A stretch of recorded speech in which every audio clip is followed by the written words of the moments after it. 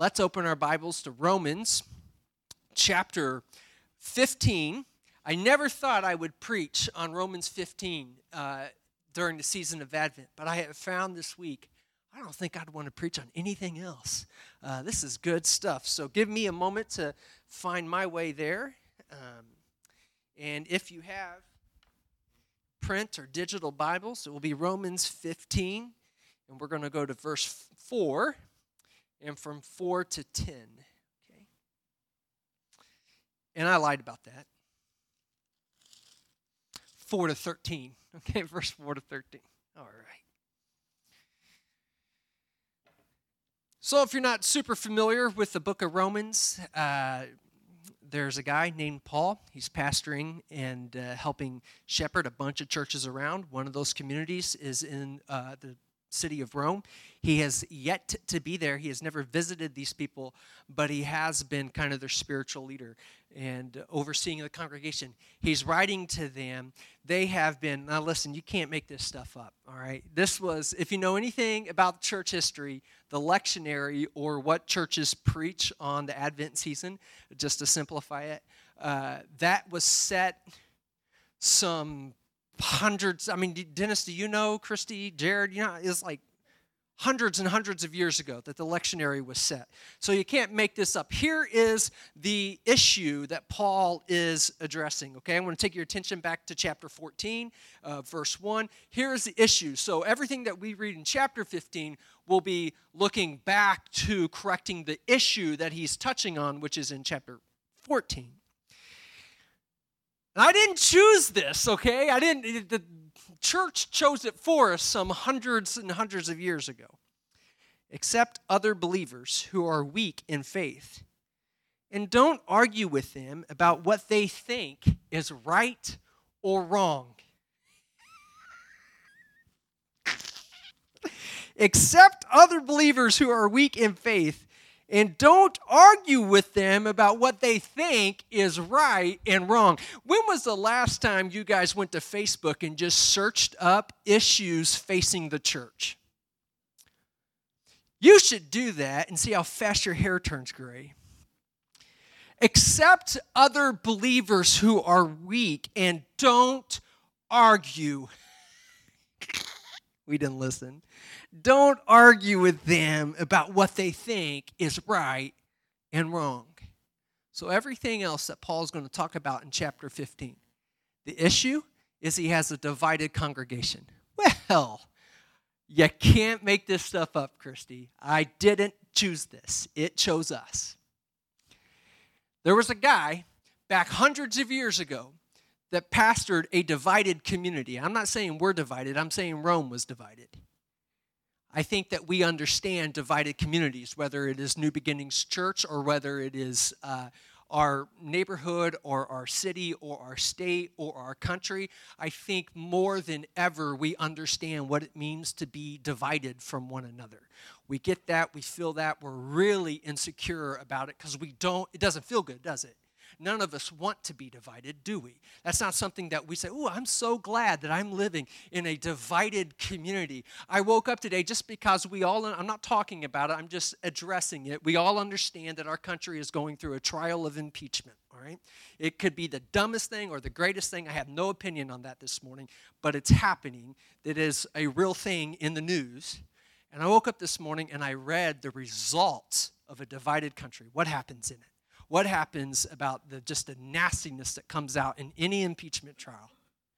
And I thought, man, none of us are choosing this culture or this lifestyle. This is not something that we want.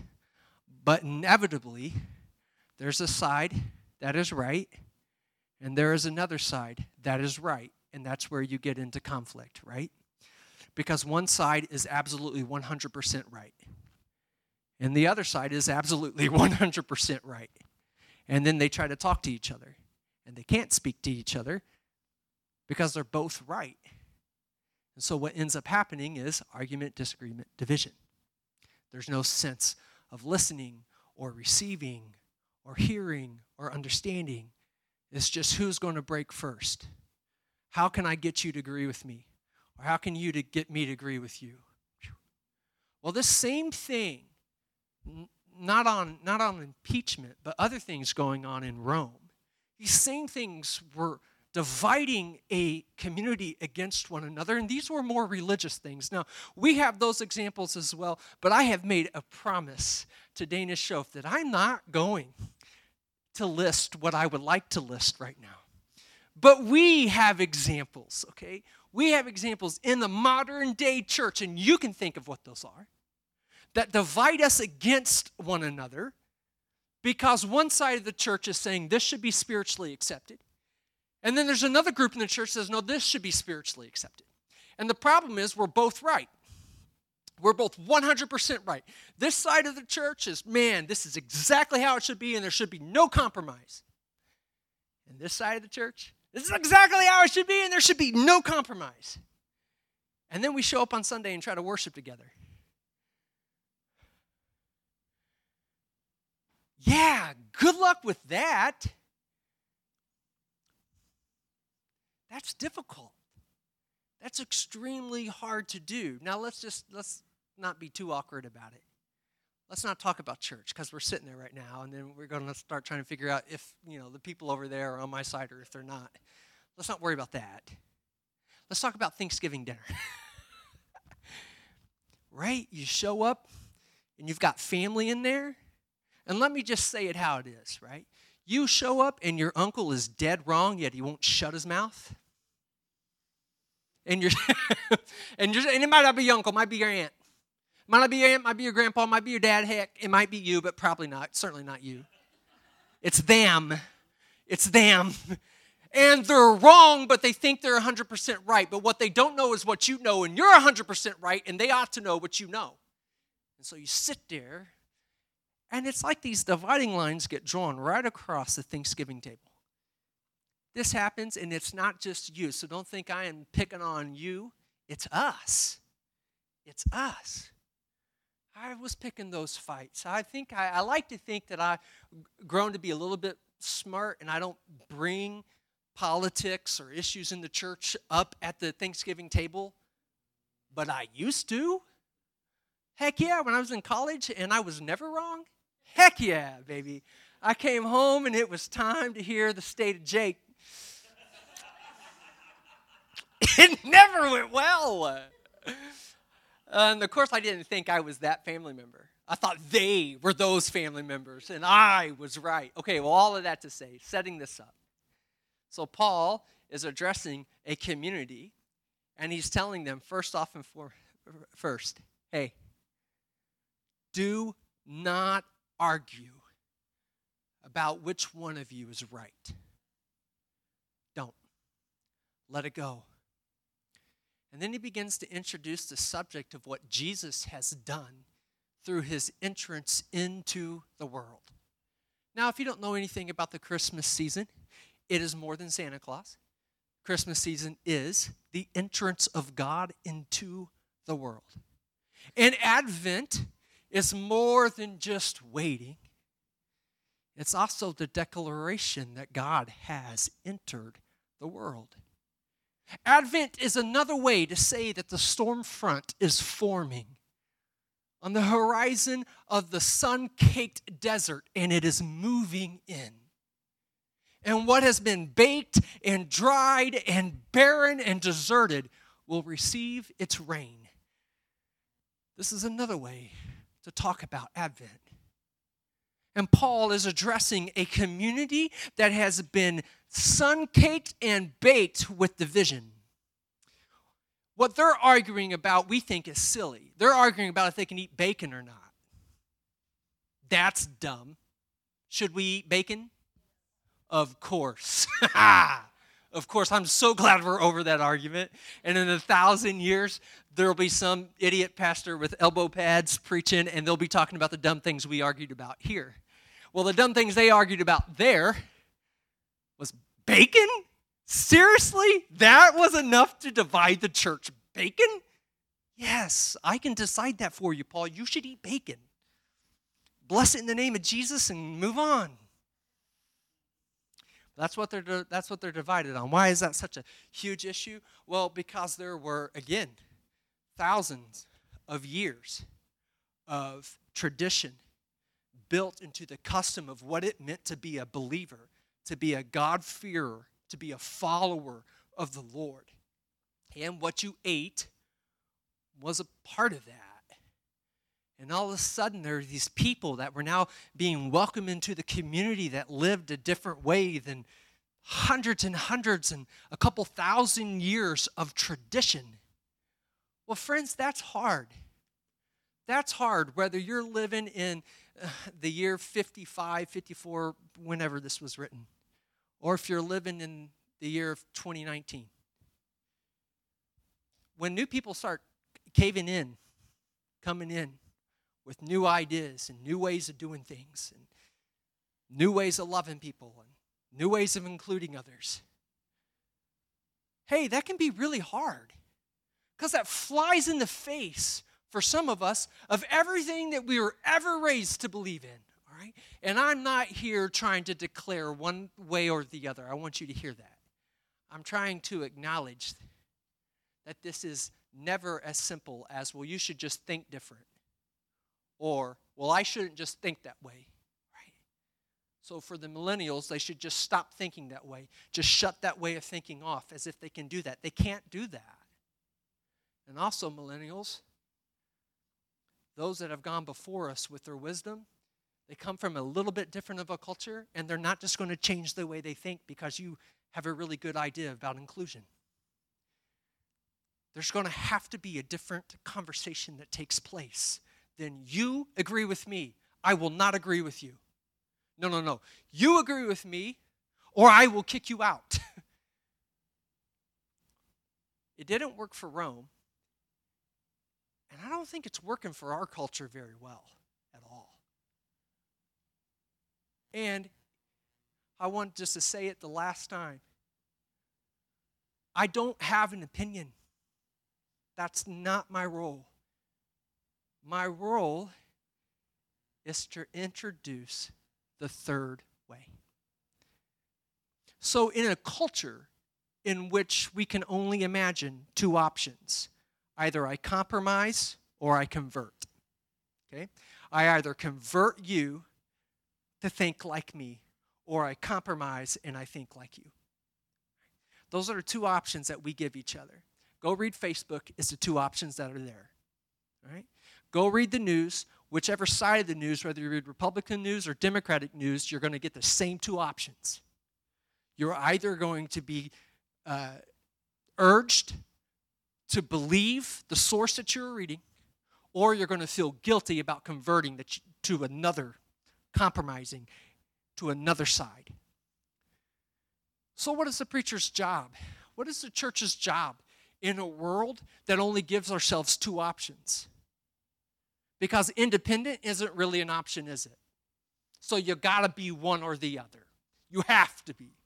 That's the culture that we live in. I have nothing to say about that other than the church is neither. So what option do we present? We're neither the left nor the right. Paul is very clear. We should not be picking up the conversation about right and wrong. So what does Paul suggest then? Paul talks about the entrance of Jesus as if it was a storm front moving in over the desert. And I'm thinking today, what would it be like, church, for us to be like the storm front that moves in over the desert? Instead of us being those that are thrashing and dying in the desert. Oh, poor, pitiful us, how awful we have it. We live in such a horrible time. Oh, it really sucks to be alive in 2019. Because no one will listen to me, or whatever we say. What if we begin to think of ourselves as a wholly different part of God's creation?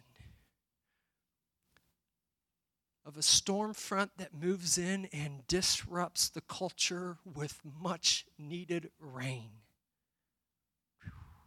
Can you just think about that for a minute? You know, I believe in you. Oh, I don't think you'll change the world. I'm just being honest. But I do believe you can change Chipman Commons. That I do believe in. Could you change the world? Yes, you can do anything you want, okay? But I think what's really tangible, what's really out in front of you, what could begin to have effect tomorrow is the way that you manage Chipman Commons. Now begin to imagine yourself not as landlords that decide how much Dr. Corson's office pays in their rent, okay? Don't think of yourself like that. Think of yourself as a storm front that moves in over a once dilapidated building and brings with it the much needed rain of grace and redemption, offering all of yourselves to the partners of Chipman Commons.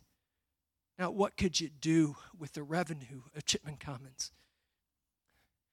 What could you do with the relationships of Chipman Commons? If you're new here, New Beginnings stewards the whole property, both buildings, all 28,000 square feet.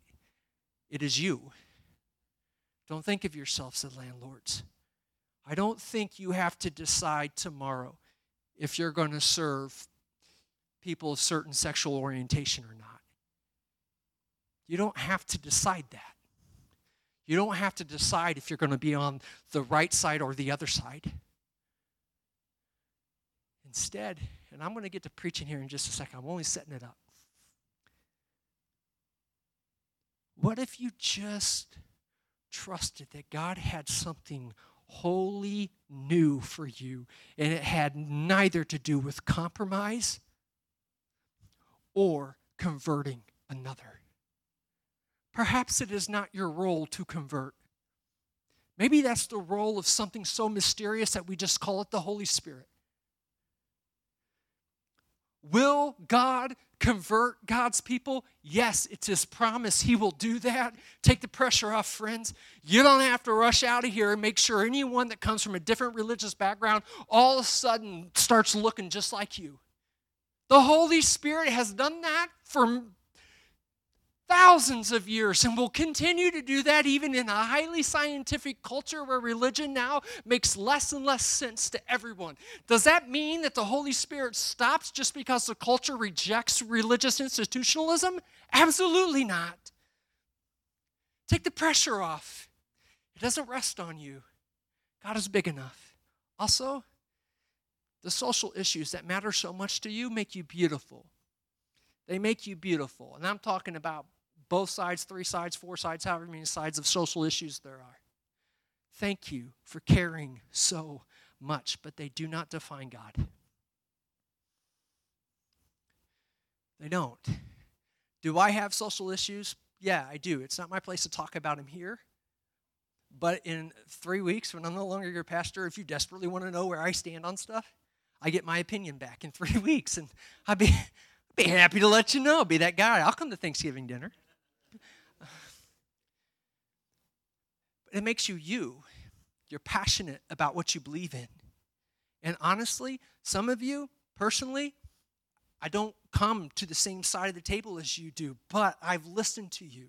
And I want to let you know it's legitimate how you feel and where you come from. It's not like you just arrived there because you're wanting to be a mean person. No way. You guys love and you guys care, and these things matter to you deeply. I'm still saying you might need to release those, just as I might. Even if they were informed over you for decades and decades and decades, and you couldn't possibly imagine another way of believing or thinking, I'm saying that in order to be a third way, kind of storm wave, bringing the rain into your communities, you may need to surrender the fact that God is on neither side of these social issues.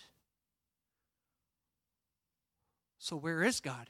Because you always say, Jake, that God is everywhere and present and always and with us. So if you're now saying that God is on neither side, then which side is God on? Did the Republicans create the world? Then God was before them. Did the Democrats create the world? Did the Democrats speak into the dust and call forth life? then God was before them too. So on which side is God on? His own side. And I suggest this morning that we begin to think about our daily life. You might think I'm on drugs and way out, that it's not possible. Oh, but I believe it is, because I believe God empowers through the Spirit for us to break in and do something new through the body of Christ that's never been done. I do believe in that we can begin to break in and do something wholly new. Whew. Wow. And what would that be? That would be a community of harmony. And it's what's talked about in chapter 15. I want to read this. I got a story. We'll be done. Starting with verse 4 in chapter 15. Such things were written in the Scriptures long ago to teach us. And the Scriptures give us hope and encouragement as we wait patiently for God's promises to be fulfilled. May God, who gives us patience and encouragement, help you live in complete harmony with each other, as is fitting of followers of Christ Jesus. Then all of you can, together with one voice, giving praise and glory to God, the Father of our Lord Jesus Christ. Therefore, now I have to pause on this therefore. This is a major point of anything that came before or comes after. Paul uses this phrase more than any other contemporary writer in the New Testament. Therefore is his way of bridging theology with ethics. I don't expect that means much to many. It's his way of bridging who we are with what we do. Did you catch that? It's bridging. When he uses the word therefore, it's a bridging statement. Who we are, what we do. What makes us us, and what do we do with Monday through Sunday? Who we are, how we behave. Right? So Paul is bridging in this passage theology with ethics, who God is, who we are because God is that way, and what we do. So who is God?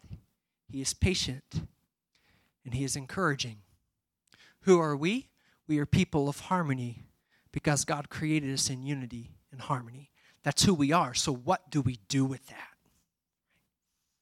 That's the next part. Therefore is always a bridge statement. So whenever you're reading Scripture, you come across a therefore, you can bridge it between what was there was who you are, and what is for is what you do. Therefore, accept each other. This is what you do. Accept each other just as Christ has accepted you, so that God will be given glory. Remember that Christ came as a servant to the Jews to show that God is true to the promises he made to their ancestors. So who is God? He's a Father that keeps his promise. How do we know that? It's in the story of Scriptures, and it reveals that over and over and over again. So don't use Scriptures to prove who's right and wrong. Instead, use Scriptures to tell the story of who God is, a promise keeper. God will keep his promise. Don't use the Scriptures to further division. Instead, use the Scriptures to tell people who God is. He loves you. He fights for you. He accepts you. He loves you. He sees where your thinking is incomplete, and he promises himself to you to show you a whole new way. It's not compromise. God isn't wanting you to compromise because God doesn't stand for compromise. What God wants is full surrender unto himself because he loves you and he will care for you and offer grace and mercy to you over and over and over again. So who is God? He's not a divider. God is a promise keeper. So the first part of what was there was a story that tells us exactly who God is, and it is not to be used to divide us against one another. So I encourage you, please use Scripture in your arguments around your Thanksgiving conversations. But use Scripture as a story, reminding others of who God is, not just the verse that supports your argument. Remember that Christ came as a servant to the Jews to show that God is true to the promises he made to their ancestors. He also came so that the Gentiles, these are the people that are on the other side of right, so that the Gentiles might give glory to God for his mercies to them. That is what the psalmist meant when he wrote. And now here is Paul using Scripture to tell the story of who God is. If you're saying this morning, Pastor, I'm with you, and I do want to use Scripture to tell the story, but I don't know how to do that. Go to Romans 15 and read this chapter and study the way that Paul does it. This is Paul. He only uses 3 verses, right?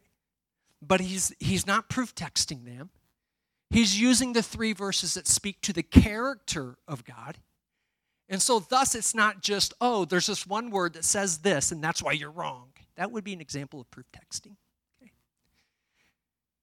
Instead, he's picking out verses that show what God is like, and he's stringing them together. Here they are, 2 out of Psalms and 1 out of Isaiah. For this I will praise you among the Gentiles. I will sing praises to your name.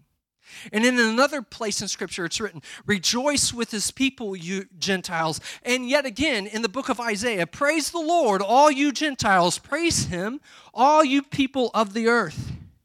And in another place, Isaiah said, the heir to David's throne will come, and he will rule over the Gentiles. They will place their hope on him. What is Paul doing? He's weaving Scripture to say who God is what he does. So who is God? He's a God that includes all. What does he do? He comes in the person of Jesus to include all.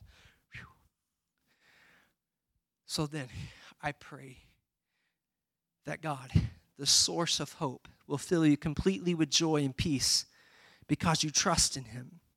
Then you will overflow with confident hope through the power of the Holy Spirit. So I want to tell you a story. It's one of my favorite ones, and I don't think I've ever shared this with you. If I have,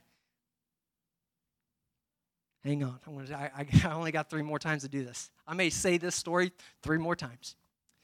So my dad invites me to do a wedding with him when I was in college, and I was still learning how to officiate and do all of that. And my part of the wedding was all beforehand. He was teaching me how to do the license and that sort of thing, and kind of how you follow up with the bridal parties beforehand and the groom's party, all that stuff. So I did all that, but by the time the wedding happened, I was sitting, like right where you are with everybody else.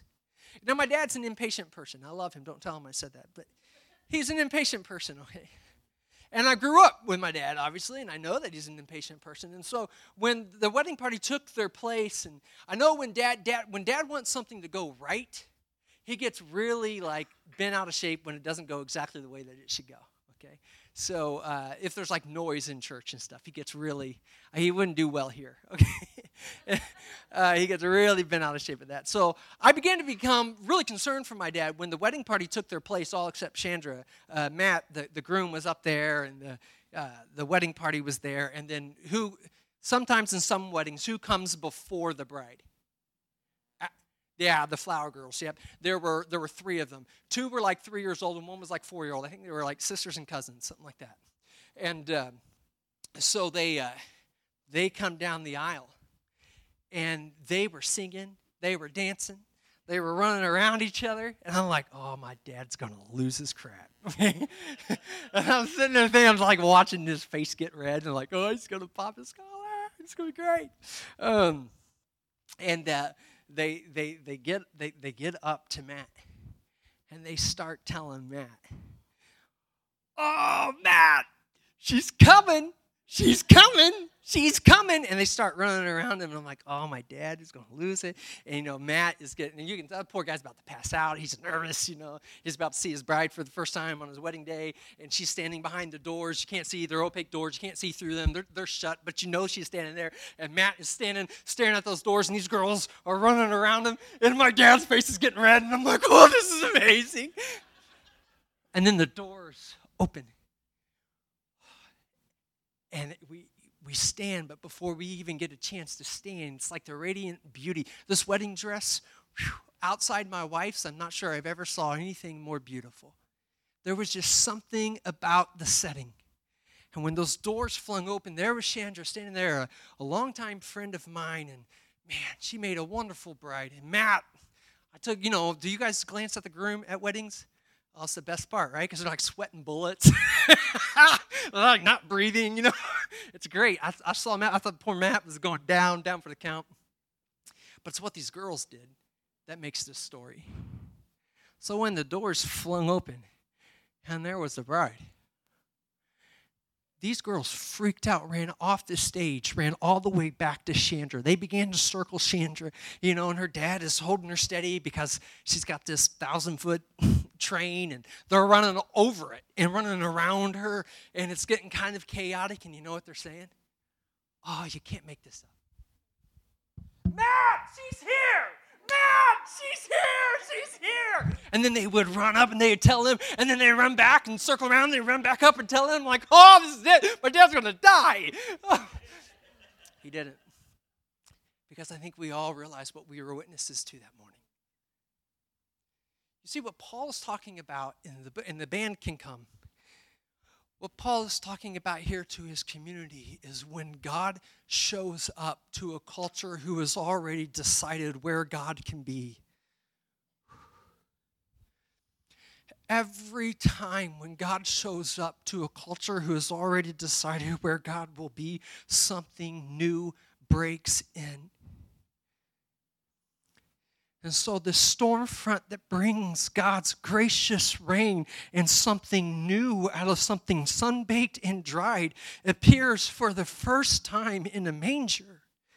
Who God was being married to who God will be, and it intersected in a little baby in a manger that had the same effect as rain over a desert, that had the same effect as a bride showing up for the first time in a husband's life. It was an entrance of grand proportions.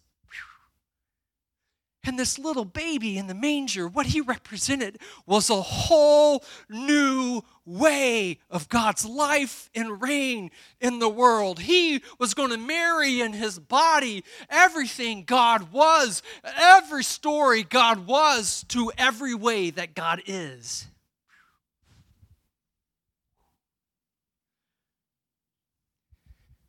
Jesus is the great therefore. He is the story of God, and he is the behavior of God. Now, I will require you to use a little bit of your own biblical knowledge here. Can you remember what it is that Jesus does? If you honestly can't, I would love to meet with you after this. It's the favorite thing I do as a pastor is get to tell the story of Jesus. If you honestly don't know some of the things that Jesus does, please don't feel embarrassed. It's okay. I'll just tell you the whole story is kind of weird, but I would love to tell it to you. Just prepare yourself. But if this morning, and I have a feeling most of us are here, I'm not going to ask you to say it out loud. Just think of it. What does Jesus do? Everything that Jesus does is everything God is. Okay? Who God was and what God does is married in the person of Jesus. So think of that story. Whatever story it is that you're thinking of, that is what God is like. That is what God will always be like. That's what God will always do. Now, you might not know much about the socio-historical context of that time, but everything that Jesus does is right down the middle. Chrissy, am I right in that? Everything that Jesus does is right down the middle. He never takes the extreme side of any aisle. What is Jesus doing? Something new. Something brand new that completes God's promise. I will never leave you. I will never forsake you. Oh, I will love you in the waters of the flood. I will redeem you. In the heat of the fire, I will pick you out. This is God's promise to you. And so what is Jesus doing when he shows up in a manger? He's marrying exactly the promise of God with the behavior of God. He comes to the least of these. He comes to the marginalized. He comes to the poor and to the broken, and he takes both the extreme left and the extreme right, and he marries them into himself with a third way, which is love and redemption and reconciliation of all the brokenness in the world. And so what do I imagine for Chipman Commons? Allow me to be a pastor for 3 more weeks. What do I imagine for you? I really believe even how difficult it is that we can be defined not by the political statements that we make, not by the stances that we take within our own denomination. I think that we can be defined as people that marry themselves to Christ and produce a whole new third way that has the same effect as rain over a dust-caked desert. I believe in you. I believe that the Holy Spirit is at work in you. I don't care what we look like now opposed to what we look like 2 years ago. I'm telling you, God is in you, regardless of who your pastor is. God has decided he's going to do something brand new through you in this place, and I think that you can begin to look a lot like the rain that moves in over a culture that has been divided and deserted. Well, what would you look like? Let's say you are that. What would you look like? I think you would look like the great therefore. The story of who God was, never leave you, never forsake you. He will fulfill the promises. He will be with you in the fire. He will redeem you out of the flood. You will join yourself with those in the fire, and you will run to those that are in the flood, and you will rescue those, and you will live your life amongst them, and you will begin to heal the division. What will you look like? You'll look just like Jesus. Whew. The great therefore. Father, we thank you, Lord, and we give you praise. And as we sing this response song, God, we just want to praise you, welcome your presence here. Oh, man, Lord, I can't imagine a more difficult time in the context of living. I'm sure there has been, but I personally can't imagine it. But God, I haven't lost hope. I have not lost hope. Why? Because you have come and you have revealed yourself, and you will come again, bridging all of your promises with all of our behavior. Father, you will make right what we have somehow made wrong. God, you will redeem, and you will do so in love. So I just invite your presence here as we worship you, as we praise you. In your name we pray. Amen.